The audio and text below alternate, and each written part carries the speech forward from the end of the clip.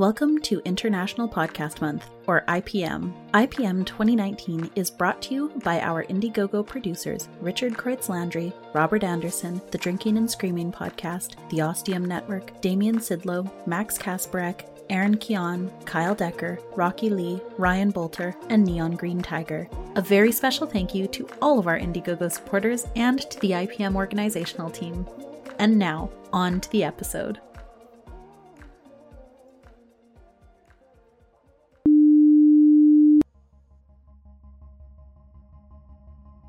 Did you ever think you would find yourself here, in this position at this time? Trick question, I know, because it seemed more likely that you wouldn't be here at all. That first question depends on a few assumptions, right? Assumptions I have no business making. But are they assumptions? Or is this a game of pretend? Look, we both know how life works, but everyone else has decided that it would be better to pretend otherwise, and maybe we are secretly included in this grouping as well. After all, if life were like that, like this dream, everything would be so much easier. However, then someone like you would have to become a sacrificial lamb to maintain that illusion. What illusion, I know you are asking? Even though you know what I'm talking about. You just don't know how I know. People want to pretend life is easy and straightforward. Fair would be another word for it. Children are born, they age, grow up, and live the lives they designed or dreamed up as children. And deviations from this pattern are flukes, accidents of a cosmos that wasn't paying close enough attention. Or, how did you put it? Mistakes? Is that to say that you are a mistake? I know your answer to that, even if I don't agree with it. I know a lot of things. Things that you don't think anyone has bothered to notice, but still wouldn't want a stranger to see. But here I am, a stranger, and I see.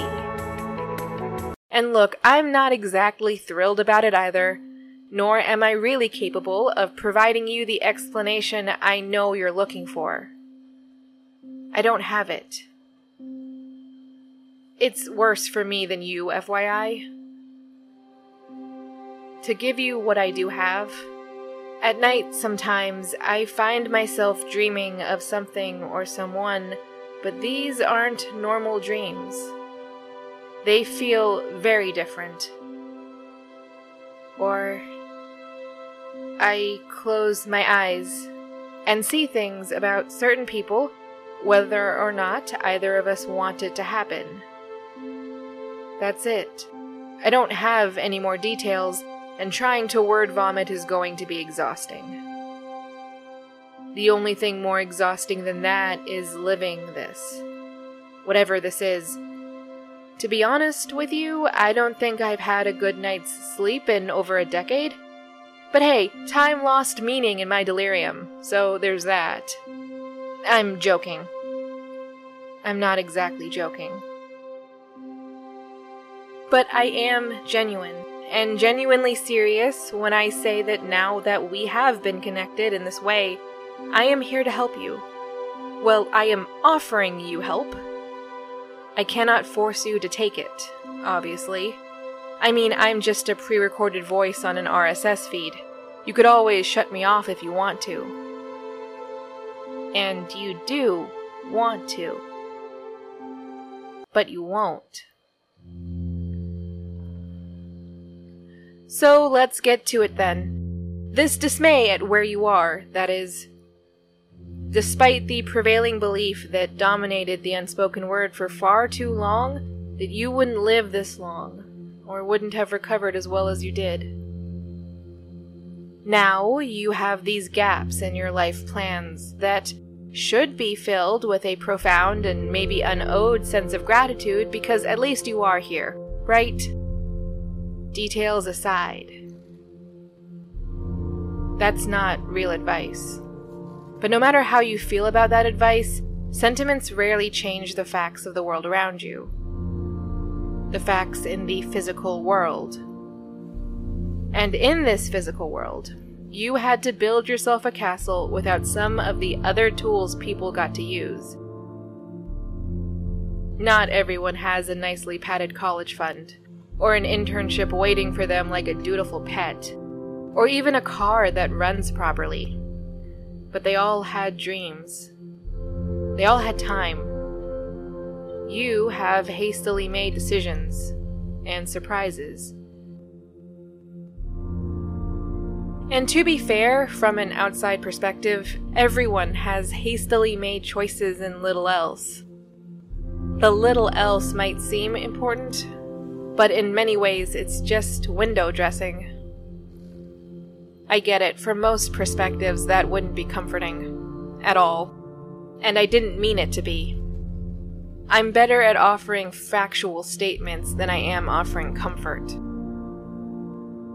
There's nothing profound about many of the things I say. The weird thing about supposedly having psychic abilities is that everything that comes out of my mouth is seen as an intense wisdom dump by some. I mean, given that I can see so many things, then everything I say has to be profound truth, right? But nope, not in this case at all. I'm no better than anyone else. Probably worse, to be blunt. See my previous joke on sleep deprivation, and look up what that can do to a mind. But regardless, people will believe what they want to believe. Particularly anything that will give them comfort. And that last bit was meant to be profound. We love grand narratives, overarching stories that don't just cradle us, but also our whole world. Being held is an incredible feeling. It's comforting, but also empowering. It's more like we are being secured against the perpetual storm that is threatening to wear us down or swallow us up. But that begs a question, doesn't it? When a story falls apart, what are you left with? An impulse to deny what you see and exalt the mastery of mankind with all of that energy instead? That belief produces a certain look or facade, the illusion of a supposed possibility. Possibility of a perfectly orchestrated life and the simplicity therein. Or that's what some people tell you, or what they invoke when they speak. It's an impulse they don't realize they are succumbing to. You know, they don't even have a plan themselves, it's just some sort of endgame. Namely, disengaging from your situation and creating a different one, where there is a chance that you will land on the route they are on when tossed back up in the air. Never mind that the landing might break you. Or not even the landing. Try the initial ascent and the ensuing descent. Those won't be too forgiving. But hey, these other people will be able to propel themselves upwards off of your demise. That's what's going to happen. That's what this is, and in some ways you know that. The alternative, I guess, would be to get at the source of this urge of theirs, but that might require more of you than you can muster. It's certainly more than other people would be willing to pull together. Because it is hard, right? And uncomfortable, at least. But you are trying to get by. Commendable, to be sure. But it's not without its difficulties. You know, this is one of the few times when blame the world feels somewhat appropriate. I mean, in the absence of anything else, anything you would have made with your own two hands, you have to pull from the world to fill in the gaps. And this is a particularly obvious well. The loudly proclaimed message that wealth and status are the ultimate pursuits, if not the only ones, to emphasize. And it's not that this is strictly invalid. I mean, 8 billion people out there, each with their own perspectives, etc., etc. In a world this massive, making definitive statements about an impossibility is just daring the universe to prove you wrong. Maybe this outlook would work for someone. But I will say that at the very least, it's wrong to pretend that this is the default or the definitive governing rule of the universe, or that any deviation is a curiosity. In the best case scenario, you have altruism, self-giving, martyrdom, superhuman virtues to be celebrated and exalted, not just for the good they are or do, but for the benefits of declaring that these things are extraordinary. You know, the ensuing expectations, or lack thereof, the lack of requirements for everyone else. There's the other side of this, you could say, but you don't want to say. Neither do I. I don't want anything to do with all of that personally. However, I need you to understand that I see what you see. In fact, I've been in a similar position, just a different context. Actually, I should say that the details were different, but the overall themes were the same. This inheriting a schema that didn't match up with who I was. And then there's the pressure to not just adhere to this standard, but to thrive and perpetuate that which is hurting me. That wasn't going to go well. But all the same, I was ready to try, even if it was going to destroy me. It was probably going to destroy me. I just wasn't in a position to care. At this point, I should persuade you, first to care, and then to act, to cast this shackle off and reject their proposals in favor of your own direction. I mean, you and I are standing in the middle of a perfect storm, right? You need a new direction, you need to do or not do something, and I supposedly have the wisdom. But honestly, none of this is so simple. I didn't leave that life. Not on my own. A teacher showed me a door, and I ran through it. Twice. I just needed to know what was possible. Possibility is simply permission to run, right? I mean, not quite, but it's a way of explaining it. Look, I'm not good at that sort of thing.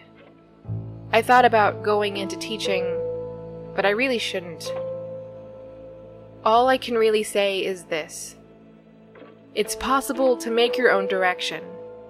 I know that because I've done it. It's possible to set your own priorities and adhere to them. It's possible to find joy. On the other hand, it's possible to find the thing you fear most at the end of that particular tunnel your old friend is pointing you towards. It will likely not be good. I can say that much. No, I cannot see the future, but I have heard this tale before. You remember her as the only one to visit you in the hospital. She made you hats to hide your scars, and skipped prom when you were not welcomed. There's a warmth to those memories that transcends the tragedy that caused them. I feel it. I understand it. But people change. That's something else you don't want to think about, as understandable as that is. I know it would be easier if we were all just static placeholders, dancing in a game that also somehow vaguely resembled chess.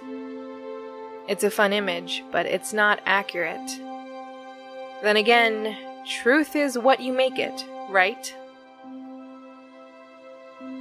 There is one truth I can offer you. I cannot make this decision for you. No one can. I can show you a new perspective, a new angle. I can show you the fault lines beneath your world, and show you where all the connections are. But the rest of it will always be up to you, even if no one else says it.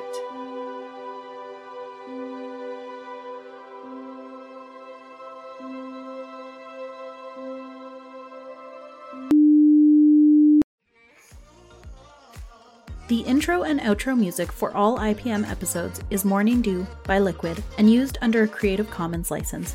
The link is in the show notes. You can support International Podcast Month via Ko-fi or PayPal and by retweeting, sharing, and talking about the event using the IPM 2019 hashtag. Head on over to internationalpodcastmonth.com for the month-long blog and information on the event.